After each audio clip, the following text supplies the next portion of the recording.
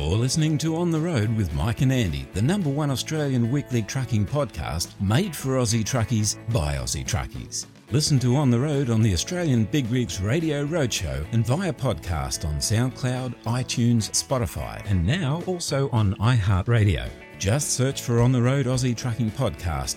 On the Road is brought to you by NTI, Australia's leading transport and logistics insurer. Visit the website at nti.com.au.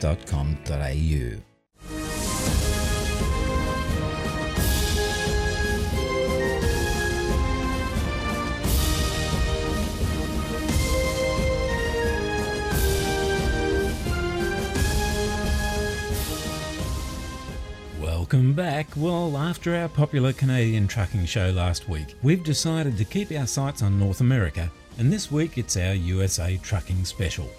Mike has a great chat with long-time Ohio-based trucker Wes Imes about his experiences on the road in the United States. Later in the show, we've got our regular on-the-road news, along with the top 10 issues faced by American truckers in our Something to Talk About segment. Plus, there's a couple of great American-themed songs from Toby Keith and Waylon Jennings. There's stars and stripes all over this week's show, folks, so in the words of Larry the Cable Guy, let's get her done.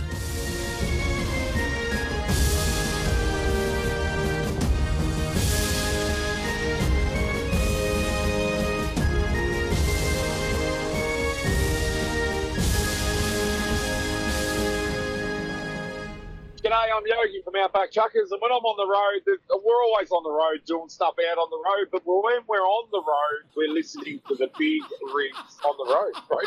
Is that what it is? This is Simon Smith here from the Australian Big Rig Radio Roadshow.com. Trucking radio is what we do across Australia 24/7. Loads of trucking classics every hour. If you'd like to drop us a line, love to hear from you at some stage. Our email address, bigrigradio@yahoo.com.au. Catch you down the road and take it steady out there. The Australian Big Rig Radio Roadshow.com. You know, there's no doubt about it, there's no country on earth that does patriotism better than the USA. Here's Toby Keith with Made in America. My old man, sad old man, spent his life living off the land. Dirty hands and a clean soul. It breaks his heart seeing foreign cars filled with fuel it isn't ours, and wearing cotton we didn't grow. He's got the red, white, blue flying high on the farm, Semper Fi tattooed on his left arm. Spent a little more in the store for a tag, and the back it says USA. He won't buy nothing that he can't fix. With WD-40 and a Craftsman wrench, he ain't prejudiced. He's just made in America.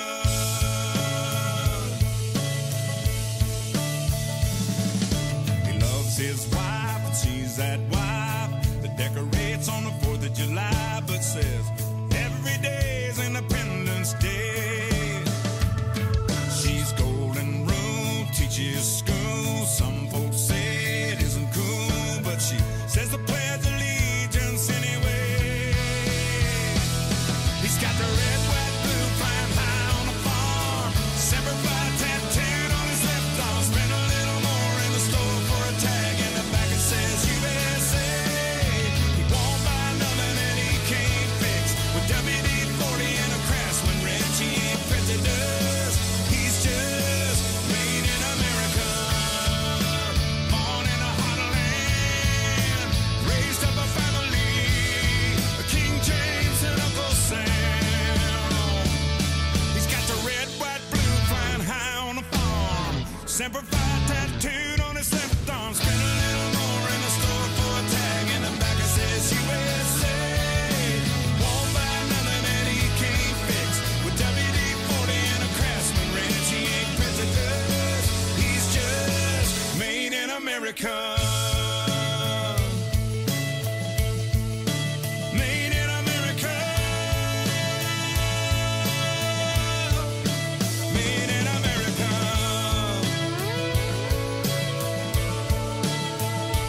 Yeah, my old man, sad old man, made in America.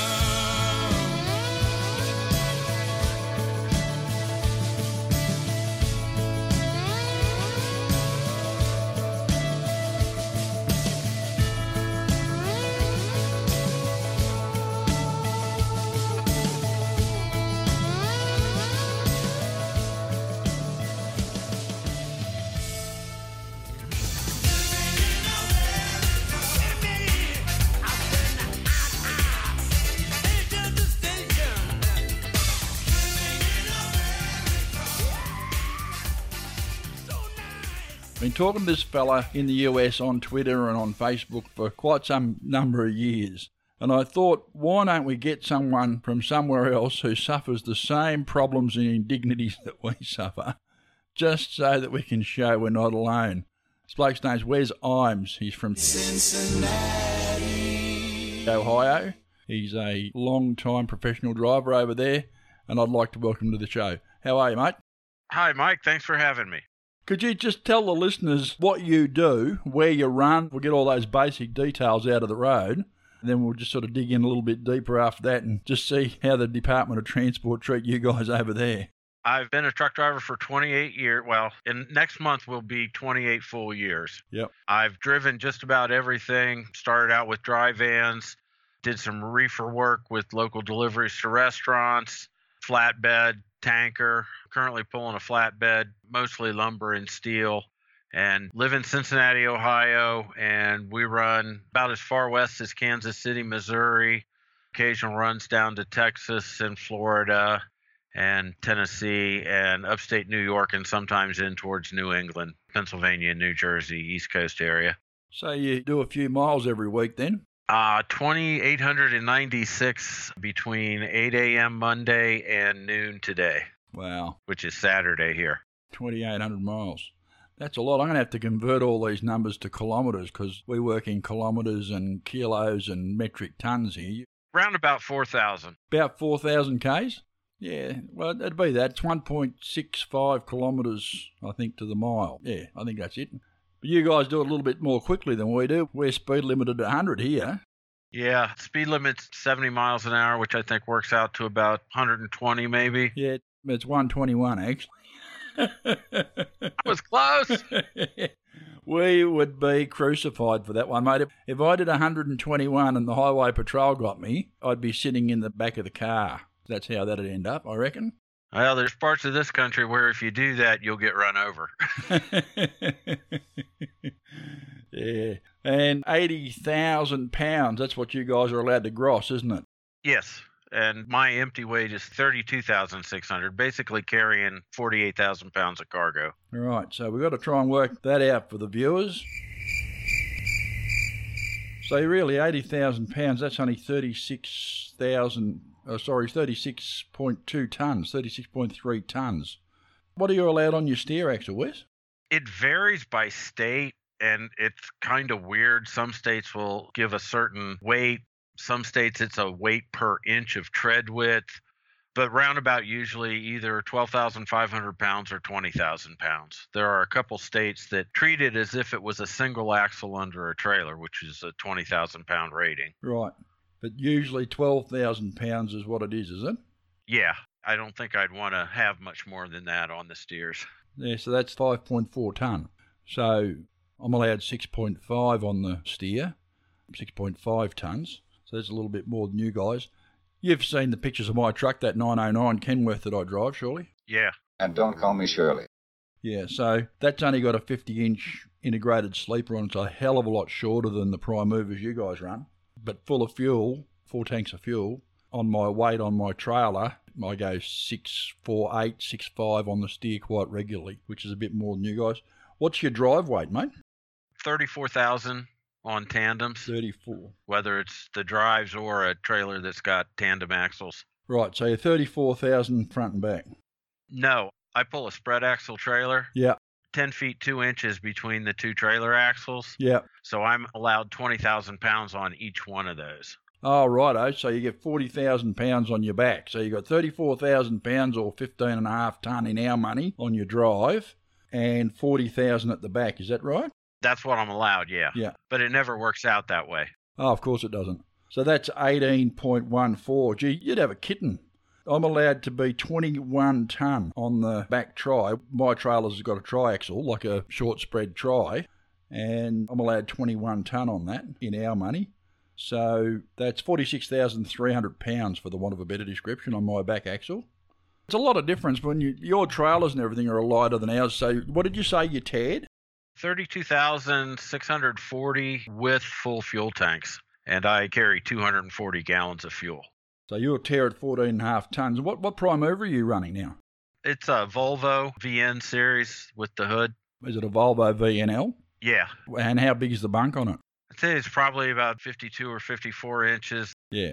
The mattress is a little bit skinnier than what we have as a standard twin bed, but I've got a shelf and some storage space between the edge of the mattress and the back of the driver's seat, about 18 inches wide. Yeah, so it's one of the medium-sized cab ones then. Yeah. Yeah. We don't even get Volvo VNs in Australia anymore.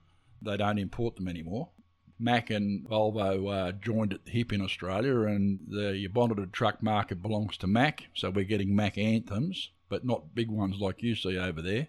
And the Volvo cab over, we get 540 and 700 XXL cabs, but they're only as big as your basic cab over K200 Kenworth. I don't suppose you even see many cab overs over there anymore, do you?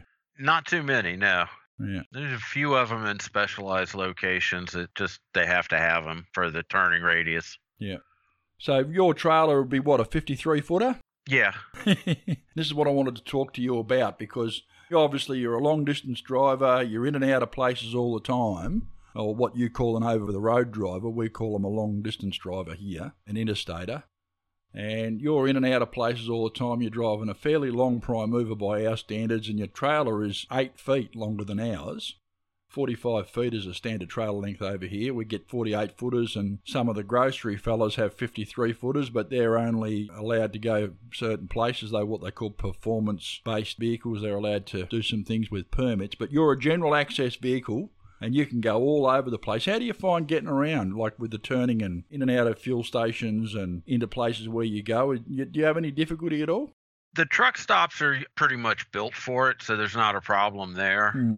Some older manufacturing facilities that were once on the outside of town, the town grew around them. It's sometimes a little bit problematic getting in and out of those. You find yourself on a residential street, questioning whether or not you should really be there, trimming a few tree limbs, that sort of thing. Yeah.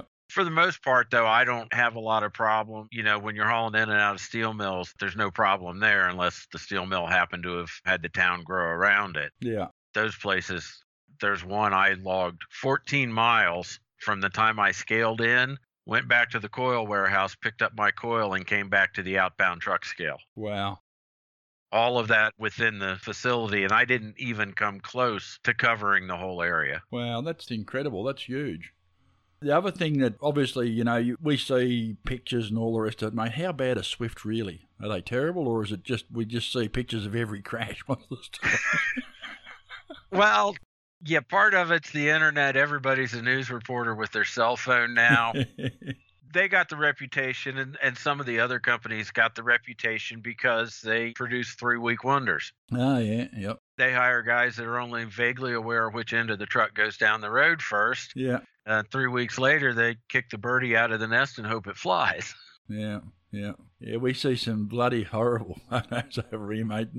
There was one I saw the other day. This bloke's got this Freightliner parked in a swamp, bogged to the doors. It was just ridiculous. It must cost him a fortune. We had one of our trucks recently involved in an accident, my company, and the tow bill just to get the truck clear of the accident scene, 2 miles up the road to the next exit and parked safely, was $10,000. Holy dooly. That hurts. That would hurt a lot. Yeah.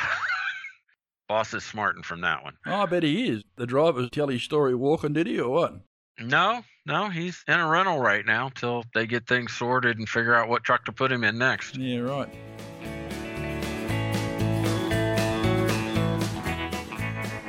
We'll be back for the rest of this great chat right after this. There's nothing more devastating for a truck operator than to be involved in a serious road incident. We've all seen the impact of heavy vehicle accidents, and at these times, when people are most vulnerable, it's critical that they have immediate support from a strong, stable, reliable and experienced organisation. NTI is Australia's #1 truck insurer, the specialist you can count on to protect your transport and logistics assets, with the know-how to take control of the situation and the capability to reduce lost income by getting trucks back on the road again as soon as possible. Specialist products, experienced people, accredited repair and recovery networks, and industry advocacy is what we do. It's our specialty, and we've been doing it for more than 45 years. For more information, visit the website at nti.com.au or go to the NTI Facebook page. How big's the company you work for? Very small. All right. I am one of 5 employees. All right. So it's what, just a small family business then? The boss himself drives 4 days a week usually. His father had a small trucking company a little bit larger than we are now. And I heard the story from one of our drivers who's since retired that he was at the yard one day and my boss pulled up in a used truck and hopped out of it and said, "Dad, I'm starting my own company." Yeah, right. And we do some of their overflow stuff. Honda is one of his customers, and he hauls the dies for the stamping plants out of their tool and die engineering shop. And sometimes one of those moves for a model change is more trucks than he has available, and so we'll get to haul a couple of them, and it's often a permit overweight load. So I'll be hauling maximum gross of 100,000 pounds with a 52 to 55,000 pound die on the deck. Wow. It's very interesting work, flatbed work. We call them flat tops here, but same deal. I started out doing that. It's amazing what you can put on. You can put anything on them. Well, in my case, not exactly. Our trucks have got the Conestoga tops, which is canvas all the way over the sides, and it opens up. You push all the canvas forwards and it folds like an accordion and you load with a crane. Yeah. So it has to fit inside. It has to be 100 inches wide or less and about 98 inches tall or less. We call those prairie wagons over here. A lot of the guys that cart the steel use those. They roll them forward and backwards and they crane on the coil or bar or whatever it is and chain it all down and cover it over. Like for the loads that have to be covered, that's what they use them for pretty much as a rule. He got those because potential customer requested them. Yep. And he said he's not regretted it because, you know, obviously we're able to load and unload a whole lot quicker than the guys that have to roll up tarps and do it the hard way. Yeah, that's right. It can take a bit out of us, old fella, throwing a tarp, can't it? Well, I don't speak for myself, I suppose. But anyway. So, the Department of Transport, mate, the DOT. You have a different system over there to what we have. I've seen recently pictures of the American trucks. You have the DOT number painted on the door. Is that the number for an individual truck or is that the number for the company that has the truck? Your company's registered or what's the story with that?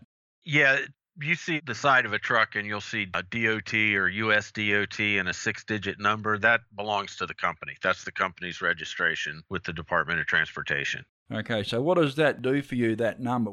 When they pull you up and intercept you, run you over a weighbridge or do a random check on you, they just key that number in, do they? Or yeah, they can key that number in and it will give them a rundown, you know, if there's any flags on your company's record, you know, that you've had a lot of trucks recently fail inspections, and it gets you a little bit greater scrutiny if your record's not that good, if your company's record. Yeah.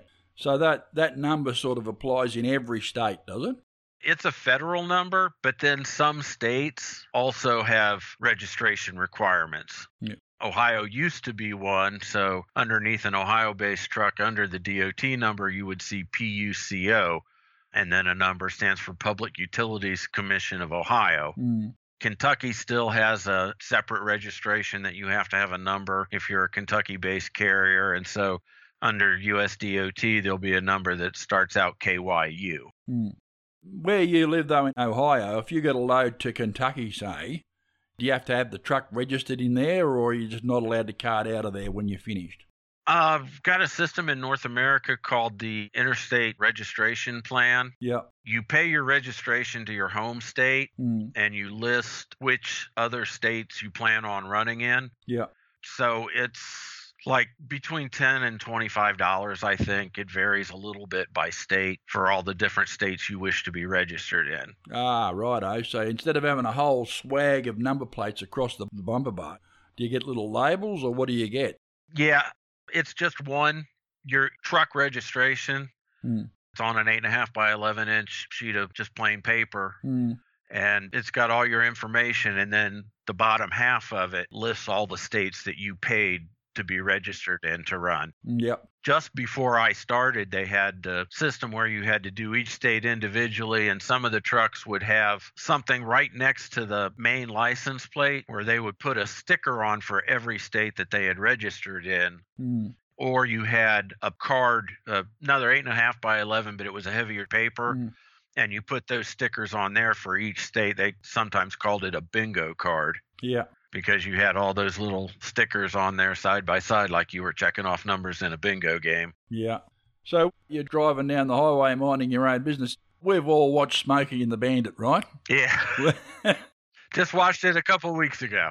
And we've all watched Convoy, right? If you can't sing Convoy, mate, you're not a real truck driver over here. Let them truckers roll 10-4.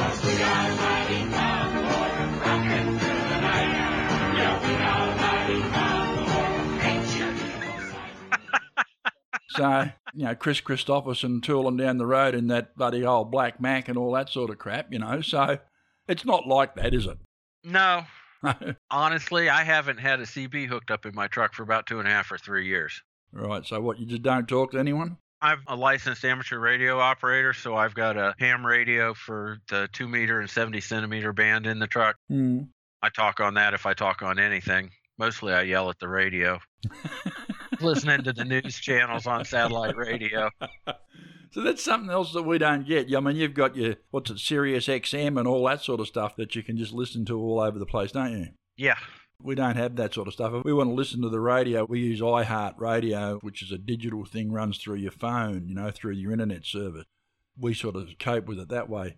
I think if Sirius were to start over here, they'd probably do all right. I think just about every truck driver would get one, That's how it started here. Mm. Well, I've got my own thoughts on that. They're not as trucking oriented anymore. They've got a channel for every fringe group there is. Yep. And some of them are more fringe than others too, I reckon. Yeah. Oh, yeah. Dear, I promised myself I wasn't going to ask any political questions, so I won't do that. But are you enjoying the Democrats, are you? Oh, yes. I eat that shit with a spoon.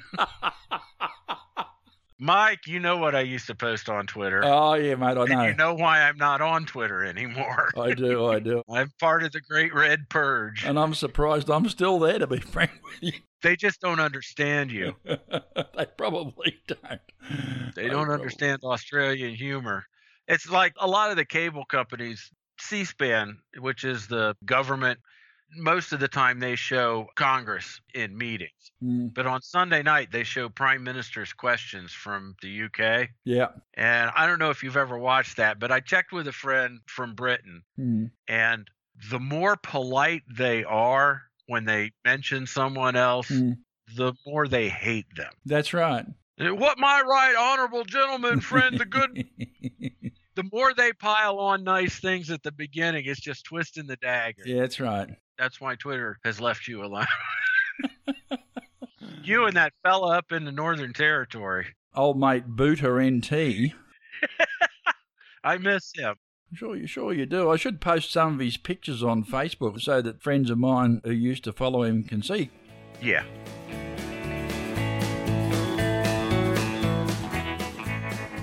We'll be back for the rest of this great chat right after this. When it comes to road transport, safety is everything. Seeing Machines Guardian minimises the risk of fatigue and distraction for drivers and provides real-time monitoring, centre analysis and appropriate intervention. Already trusted by more than 400 of the safest road transport businesses around the world, find out how Seeing Machines Guardian can safeguard your fleet, your valuable cargo and, most importantly, your drivers. Visit www.seeingmachines.com. Now, electronic logbooks. I've been writing about electronic logbooks and talking about electronic logbooks for about 2 years. And we are at the point now where we have a couple of different companies who have got their electronic logbooks approved for use to be trialled. You've been running them in the States now for several years. I've read some articles printed in Overdrive about how things have gone there. You are running one, I know, because I've seen pictures of it. How do you find it? Has it made a difference to you in the way you work? More than that, it has to make a difference in the way you think. Yeah. How you cope with it is really going to depend largely on your carrier's attitude towards it. Yeah. Hours of service rules require a 10-hour break overnight or overday, depending on when you're driving, but 10 hours. And we're allowed to log 11 hours of driving, Yeah. but we have to get all driving done within 14 hours from when we first go on duty. Yep. Which is not really hard if you spend an hour and a half loading, an hour and a half getting unloaded, fuel. We're required to take a 30-minute break before we've accumulated 8 hours of driving. Right. And that's where you got to think. If your rules are similar, I would tell somebody, get a Post-it note or get the label maker and make you a little note to put on the dash that says log off duty. Yeah. Say I've been driving 2.5 hours, 3 hours. I pull into a truck stop. I get a parking space, log off duty, go to the restroom. Maybe I stand in line to get a hamburger wrapped in paper, and I get out to my truck and I see that I've been off duty for 18 minutes. Yeah. That's when the light bulb's got to come on that you say, well, I stay another 12 minutes off duty, Yeah. and I fulfilled that 30-minute requirement, and now I'm back to 8 hours that I can drive before I'm forced to take a break. Yeah. If I've got 8 hours left out of my 11. Yep. The other thing is I find myself taking a break earlier than I want to. Yep. A classic example, I'm coming north out of Florida. I've got 4 hours left on my 11 or my 14, whichever, and I'm about an hour outside of Atlanta, and it is 3:30 in the afternoon. Yeah. If you don't know about it, Atlanta rush hour is a beast. Yeah, well, look, it's probably like Sydney, mate. We get car parks on the motorways, and you can just about set your watch by them. And while the distance driving around the bypass, which trucks are required to take, up to the truck stops north of Atlanta is only about 2 hours worth of driving if you were the only vehicle on the road. Yep. You've got to shut down when you've got 3.5 hours left on the south side of Atlanta because you know it'll take you 4 hours to get to that next truck stop, and you don't have 4 hours. Yeah. So what do? You just find yourself a rest area or... Yeah, rest area or truck stop, and if it's 3:30 in the afternoon, they're usually pretty easy to find parking spaces. My boss told us when we got them, and this is where I said it's going to depend on the attitude that your carrier takes. Because of the 10 hours off and 14 you can work, that's 24. Pick a schedule you want to run. I like to start about 6 o'clock in the morning. I run till 8 o'clock at night. It's not too late. In the summertime, it's still daylight. In the wintertime, it hasn't been dark too long, and it gets daylight pretty soon after I start.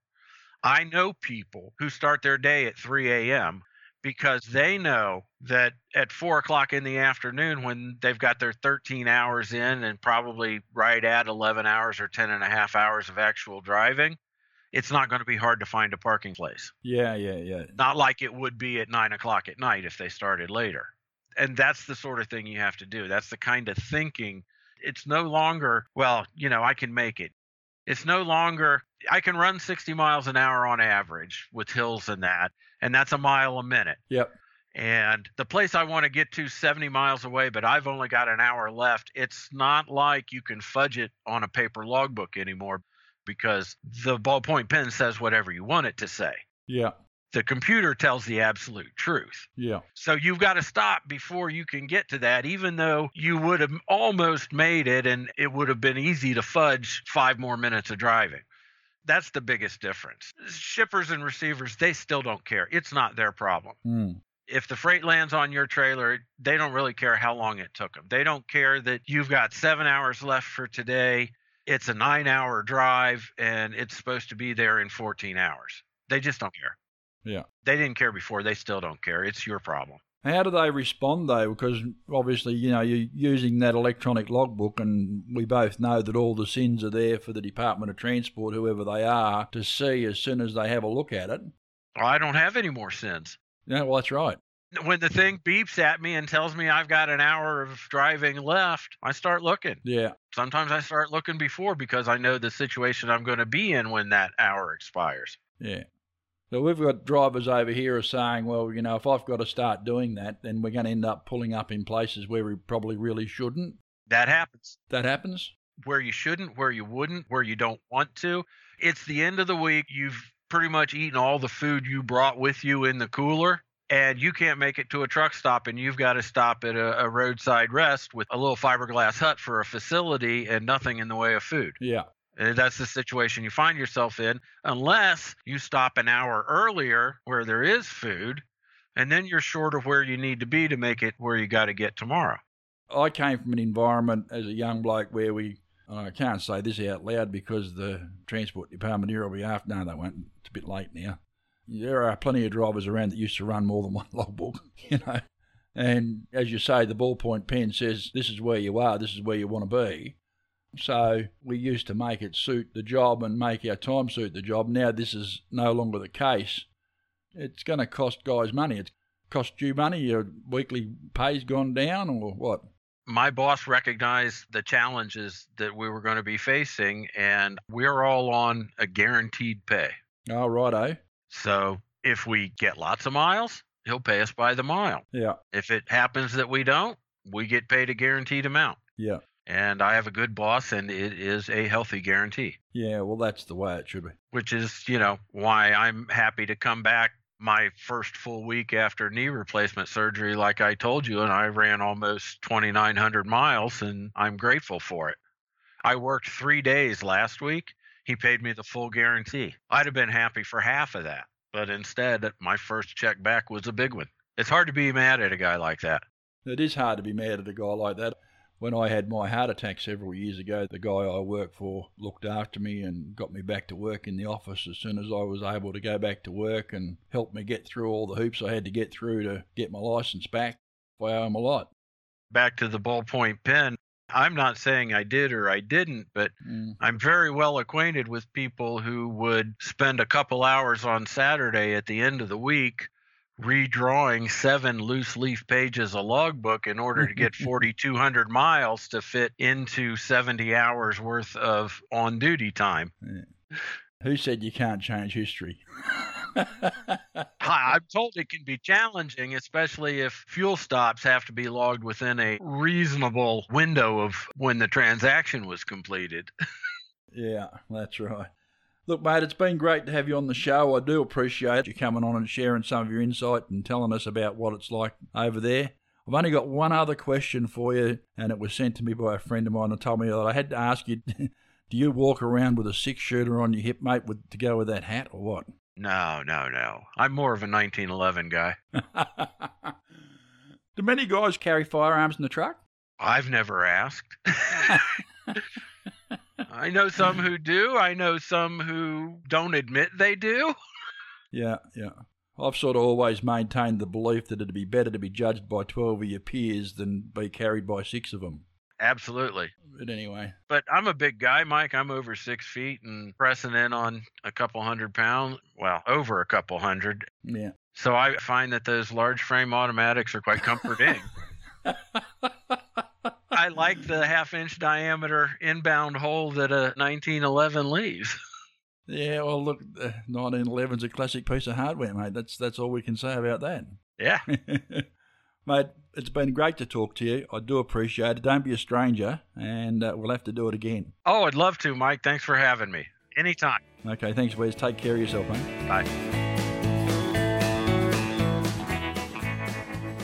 Hi, guys. My name's Dan. I listen to On the Road on the Australian Big Rig Roadshow. It's time for That's What You Think.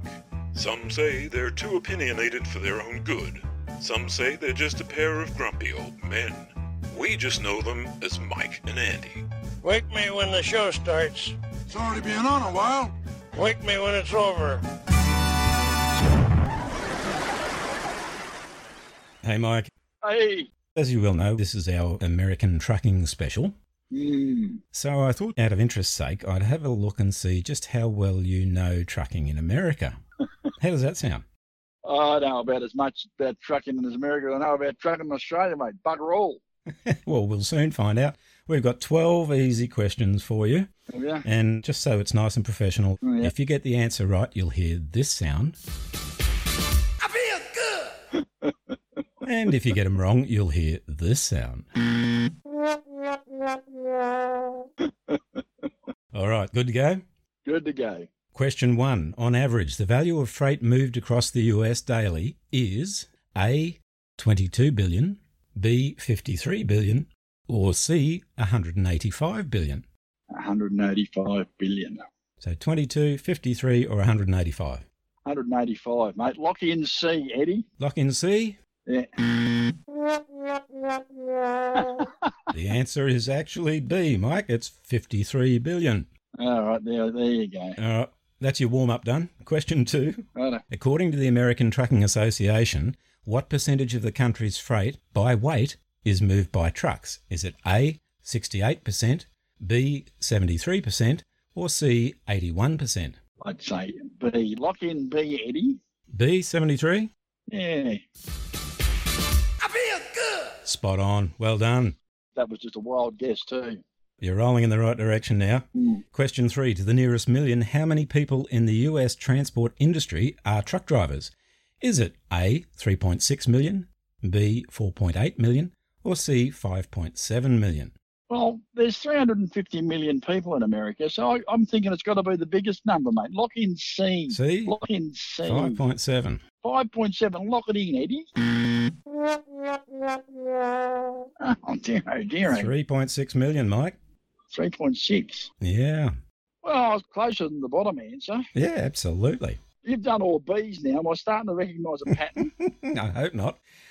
Question 4. What is the average age of truck drivers currently working in the American transport industry? Is it A, 37, B, 47, or C, 57? It's got to be 47, I'd say. We're around the 50 mark, so I think America would be the same, about 47. 47. It's actually 57. Unbelievable. Keep going. Question 5. In the USA, what is the number one equipment violation found during roadside inspections? Is it A, lighting, B, tyres, or C, fluid leaks? It'd probably be fluid leaks. They run a lot of Detroits and they leak. Sorry, I couldn't help it.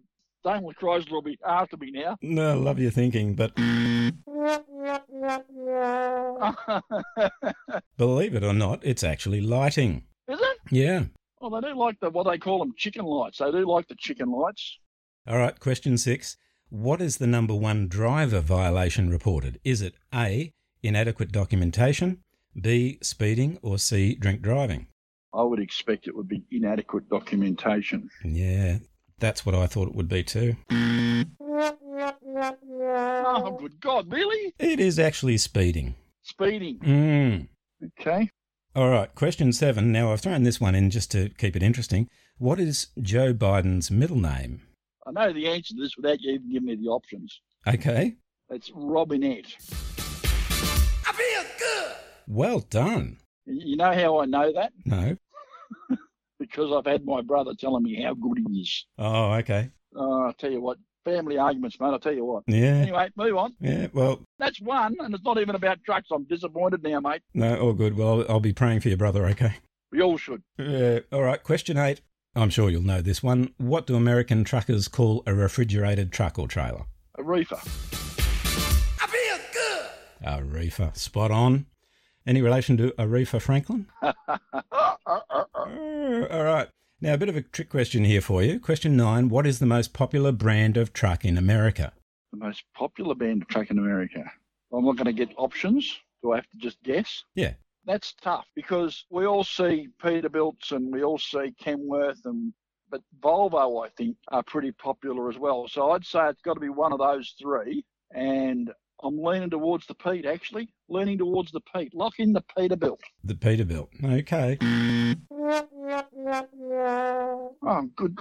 Dear, oh dear. Now, this is where it became a trick question because the most popular brand of truck in America is the Ford F-Series pickup. Oh, for God's sake, that's not a truck. Because that's what they call trucks. That's not a Class 8 truck. So what you're thinking is what they call semis. Yeah. Yeah. I'm gonna register an objection now. Where's your boss? I want to see.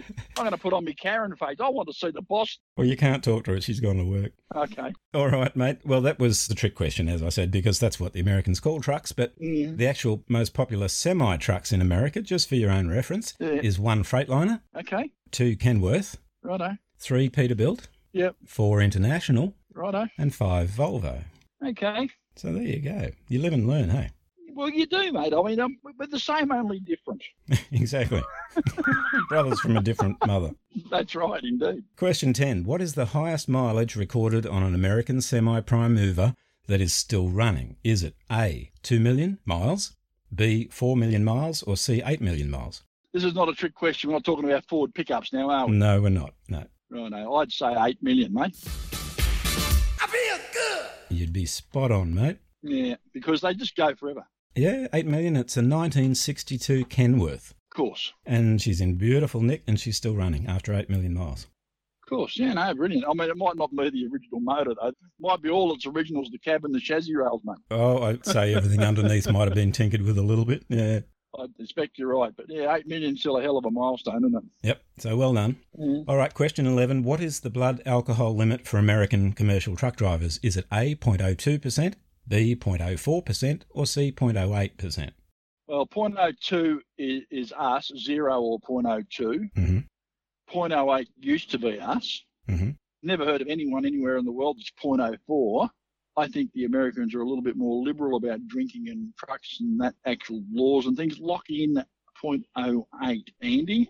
0.08. Dear, oh dear. It is, in fact, 0.04%, Mike. Well, and I just logic that out and everything. Yeah, I know. Well, let me add to your logic. All right. For regular drivers over there, it's 0.08%. For commercial truck drivers, it's halved, so it's 0.04%. Righto. There you go. All right, mate. Final question, question 12, and this is multiple part, but there's no multiple answers. So, Okay. Righto. in American trucking slang, what is an alligator? An alligator. Hmm. Is it a airline connection? It's actually a blown tyre on the road. Oh, righto. Yep, okay. Makes sense Okay. when you think about it, doesn't it? It does. Those little ripples and all that. Looks like a bit of alligator skin, yep. All right. In American trucking slang, what is a bulldog? A Mac. Well, that would seem the logical answer, but it's not. Okay. Give up? I do, absolutely. If you tell someone they've got a bulldog, that means they've got a headlight out. Oh, for God's sake. Seriously? Yeah. I don't make this stuff up, mate. I just report on it. I reckon you have. I reckon you've made all this shit up just to make me look silly. Not at all. All right. In American trucking slang, what is a skateboard? A skateboard. Hmm. A skateboard. Yep. Hell's bells. Skateboard. It'd probably be a little car or something. No. No. Four-wheel. Oh, skateboard. Geez, I don't know, mate. Put you out of your misery. It's a flatbed truck. A flatbed truck.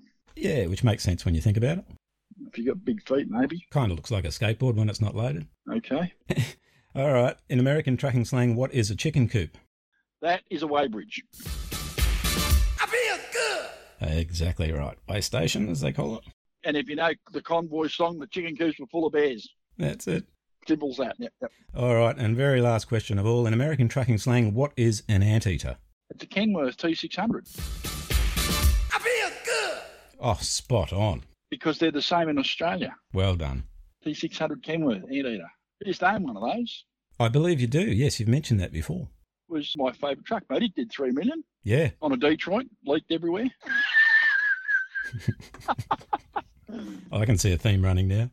All right, mate. Well, there you go. Out of 12 questions, you scored a 4.5. Righto, 4.5 out of 12. Which surprised me because I thought you'd do better than that. Yeah, well, But anyway, you did a lot better than I would have if it had been asked of me. It's easy for me to sit here all smug when I'm the one that knows the answers. it's on a par with me in primary school with my academic record when I was in primary school. And the teacher said to me, "You'll never make a living looking out the window, mate." And of course, And that's what you do. here we are. Looking out windows. Thank you for playing along. It's been a lot of fun. We'll see you a bit later on in the news, yeah? It's always my pleasure, mate. You have a happy day. We'll catch you up. You too. Keep your head above water. I feel good. This is Caroline Taylor Knight, and you're listening to On the Road with Mike and Andy on the Big Rig Roadshow.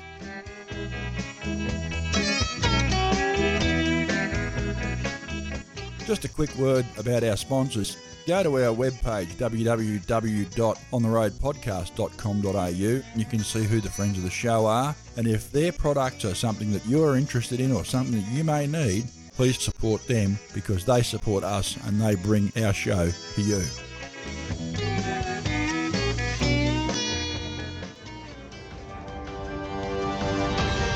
the Road News is brought to you by Big Rigs, Australia's national road transport newspaper. Morning, Mike. Good morning, Andy. How are you, mate? Doing all right, mate. Tell me, you're driving a truck or a submarine today? I've got floaties on. Okay. I've just been out to one of the big coal-fired power stations. Are you allowed to say coal-fired power station, are you? Is that... Probably not, but go for it. And I'll tell you what, the dam out there is absolutely chocker, mate. They're going mental trying to treat all this water from the runoff that's come down around the hills. It's just insane. More water in that than I've ever seen. Yep. Well, mate, I've got to tell you, just this morning I was out walking the dog, saw a bloke down the street with a stocking over his head wearing a black hoodie and trying to kick his own front door in. Righto. I asked him what he was up to. He said he's a burglar, and due to COVID, he's working from home. Yeah, they don't get any better, do they? That's the funniest month for a while, though, mate. Oh, good. Thank you very much. All right, mate, we better get in. A leading engineer has said that the uptake of the performance-based standards, or the PBS scheme, by operators is being compromised by the mercenary approach of Vic Roads, who have now merged with the Department of Transport. Vic Roads being mercenary, who knew? They are treating the PBS scheme as a little money-making exercise. Now, we could have a long conversation about how the road managers have got billions of dollars worth of public infrastructure to manage, and they should be managing that to the betterment of the whole community, working out what size trucks can go on what roads and telling the transport companies you can use those roads. But no.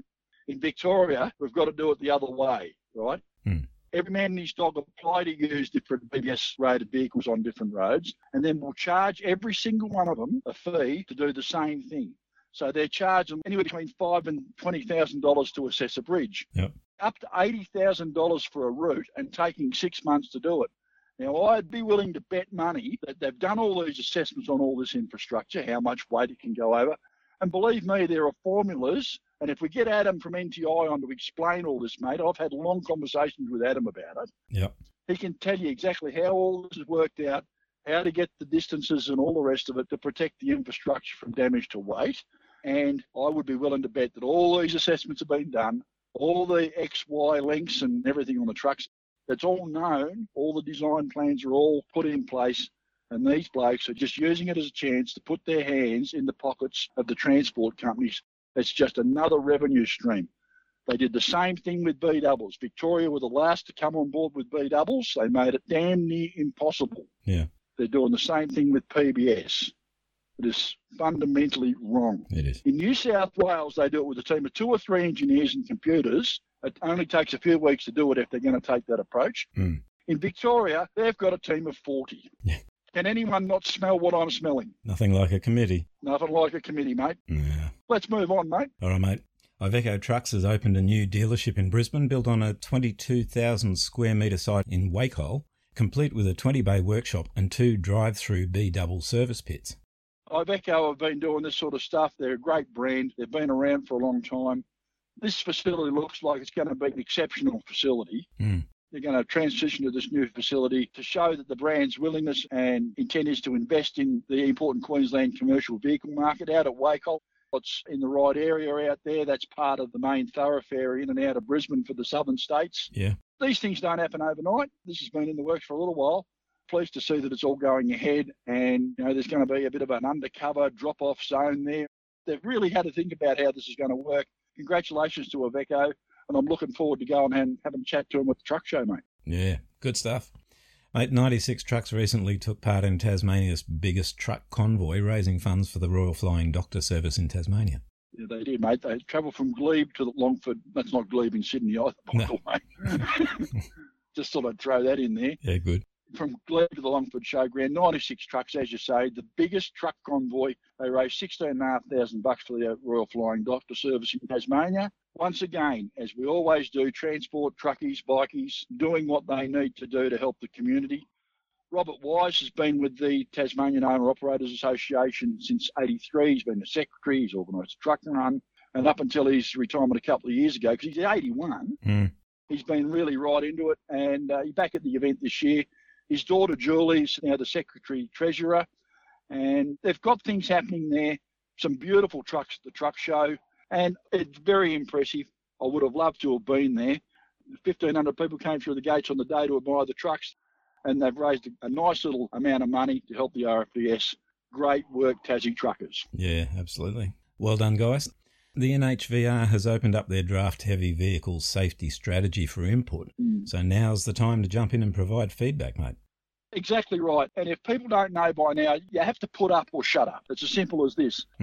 It's getting to the point now where it's so easy to put in a submission for any of these things. Yep. If you say something, it will at least be read, and you will have the satisfaction of knowing that you've done something to contribute to the betterment of the industry. Yep. Now, love or hate the NHVR, they are the regulatory body, and we have to live with that. And as I've said before about these regulatory things, if you don't go ahead and tell them what you think as a professional truck driver, then they will listen to the people that tell them, right? Yep. Sometimes those people don't know what they're talking about. Yeah. So as a professional truck driver, you get an opportunity to have an input. If you don't take it, then as I say, put up or shut up, put up with what you get. Yeah. No one's got ESP. Get on there, have a look at it, say what you've got to say. Yep. Get in and do it, guys. Yep. My work to provide more overtaking opportunities on the Newell Highway has moved forward with 2 lanes recently completed at Redbank and Kubank. The Newell Highway's been a bone of contention for many years. I mean, it's as rough as guts in places. Everyone knows this. We're a small country and we've got a hell of a lot of road. And to be frank, they've spent a lot of money on the Coast Road and on the Goom because they are the main freight corridors between the biggest populous areas of the country. Yeah. But the Newell does carry a hell of a lot of traffic and it carts a hell of a lot of the primary produce, the grain into the silos and the hay and the wool. So $59 million package for safety improvements really isn't a lot. It's going to be rolled out over 7 projects, starting at Dusty's Creek and Redbank, as you say. Work involves widening the shoulders and the centre lines and installing some audible markers down the side of the edges of the road. And I would hope it would involve knocking out a few of the potholes as well. Yeah. $60 million towards some overtaking lanes, which is sorely needed. You know, people get frustrated. Road trains are speed limited to 90 kilometres an hour along there. And without the overtaking lanes, it makes it a little bit hard. Got the trucks, normal trucks, B-doubles and singles that are speed limited at 100, as everyone knows. And the speed limit for cars is 110. Yeah. I think we're lucky, though, that it's all driving the same direction. Overtaking lanes are a good thing. Of course, now we've got to educate people that are holding trucks up to actually let them go past on an overtaking lane where it's safe. That's another can of worms, mate. Yeah. Good, mate. Well, that's all we've got all up. I just wanted to share with you, mate, I was actually going to try and come down and visit you on your last day to shake your hand and wish you well, but I was a bit concerned. I got onto a plane going from Brisbane to Sydney. It was about to take off and I realised I was the only person on the plane. Righto. So I asked the stewardess why, and she said the flight had been booked out by a large group going to the psychic convention, but for some reason they'd cancelled out at the last minute. That all cancelled, all right. So I got off. Oh, dear. That's one of the... I'll laugh because you said it, but I don't think that's funny. Thank you. Appreciate your support. Gotta go. Catch ya. Bye. For all the latest industry news, go to www.bigrigs.com.au. Hey everyone, Kermie here. Hope you're travelling well, staying safe and on the right side of the white line, by which of course I mean the left. I also hope you're tuning in to the On the Road podcasts with Mike and Andy, because if you're not, 2 things will happen. 1, you'll be missing out on some great interviews, a good few laughs, and what's generally going on out there in Truckland. What's the other thing? That's it. You won't have heard this plug for On the Road. Okay then, so those of you who are already on here, go and tell your mates about On the Road. They can find it on Spotify or iTunes at On the Road Aussie Trucking Podcast. But you knew that, didn't you? Because you're already... Yeah, look, just go and sell them, okay? Cheers, and take care of you.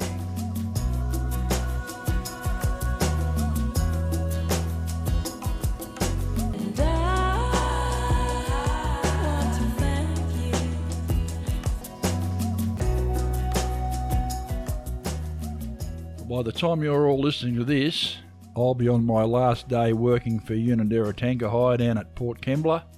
Friday afternoon there, I'll be parking the big Kenworth 909 in the yard for the last time and taking my gear out of it. I'm going to miss that truck and going to miss working for JJ and Belinda. I want to publicly thank them for letting me do the things that I do. They helped me out with the water run, they supported me with that, they've helped me out in so many ways, given me time off to do things. When I was sick, they really did look after me and helped me get back on my feet and get through the hoops to get my licence back again after I had the heart attack. Can't speak highly enough of them as people and the company as a company to work for. I really do think it's the best job I've ever seen, had or heard about. So I'm going to be heading over to the west, family reasons. It's taken me a while to learn that family comes first, but head over to the west for a couple of years and do a bit over there. And hopefully I'll get myself a job over there that's nearly as good. Be heading over the paddock in the cat with the caravan and have a bit of a stir and take a few pictures and do a bit of commentary and look forward to the new chapter of our life. You have a great day. Keep it safe out there on the road, and we'll see you when we're looking at you.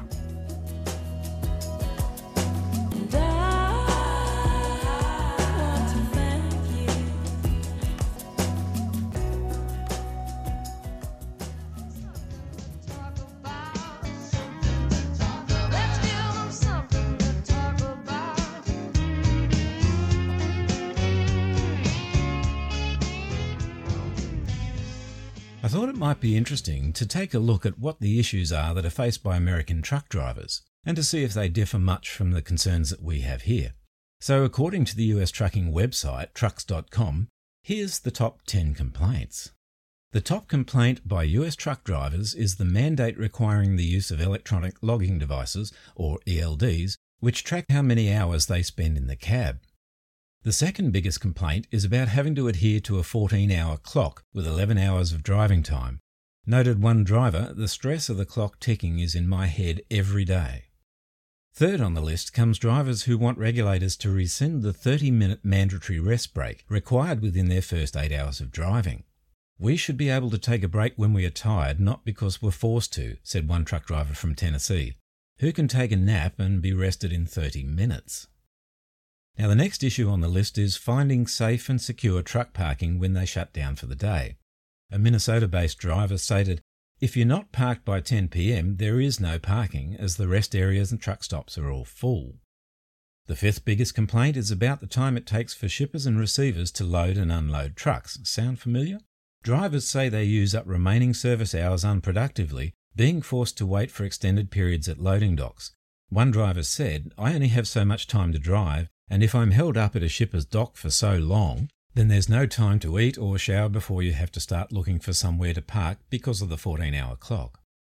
The next complaint is, again, a familiar story. Driver turnover continues to plague the American trucking industry, so to fill vacancies, new drivers are being churned out and rushed through a few weeks' basic training to obtain the appropriate license. A third-generation trucker from Alabama said, "That's not enough time behind the wheel for those new drivers to safely navigate in traffic or on an interstate." At number 7 on the list is the frustration of motorists and other truckers failing to use turn signals. They say that surprise lane changes and turns by other vehicles make it hard for big rigs weighing 80,000 plus pounds. Aggressive drivers is next listed on the complaints hit parade here.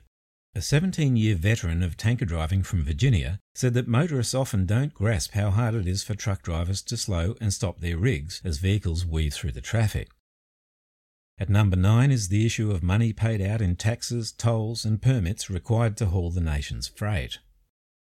And finally, in our top 10 of the biggest complaints American truck drivers have in their work is the speed limiting of trucks to around 65 miles per hour. That's the equivalent of 105 kilometres an hour. So it would seem that whilst there are certainly some differences in the way US truckers go about their work, and certainly there can be some big differences in the road and weather conditions they face, generally speaking, the concerns of our American trucking brothers and sisters really aren't all that different to the frustrations we experience here in Australia.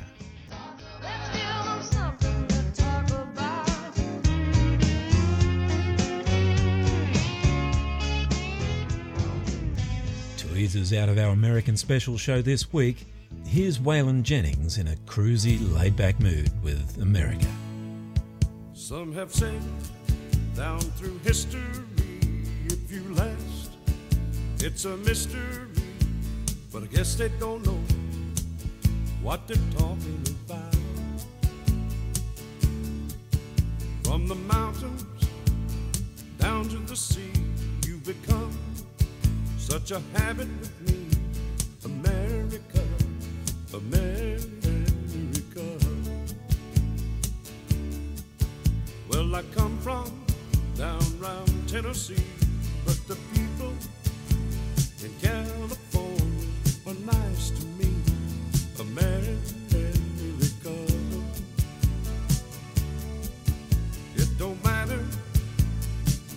I may roam, tell you people that it's home, sweet home, America, America.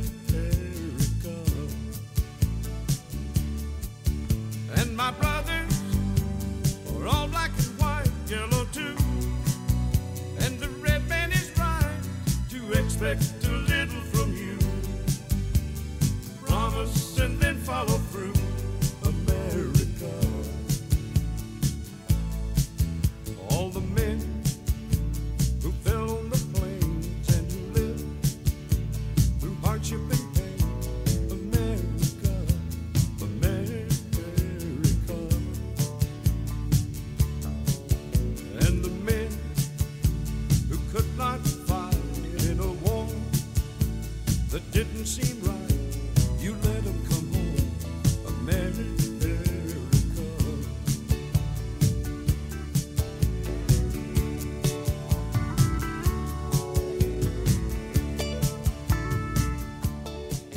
Well, that brings us to the end of another On the Road show. We hope you enjoyed it. On the Road is brought to you by NTI, Australia's leading transport and logistics insurer. Visit the website at nti.com.au. For more On the Road news and additional features, visit our website at www.ontheroadpodcast.com.au. Be sure to join us same time next week. In the meantime, play nice with each other and most of all, stay safe out there. Bye for now. Bye-bye. The team here at On the Road are great believers in the right to free speech, and whilst we might not always be in 100% agreement with the views and opinions of our guests and contributors, we firmly support their right to hold and express those opinions. And my brothers are all black and white, yellow too. And the red man is right to expect a little from you. Promise and then follow through, America. Well, I come from down round Tennessee, but the people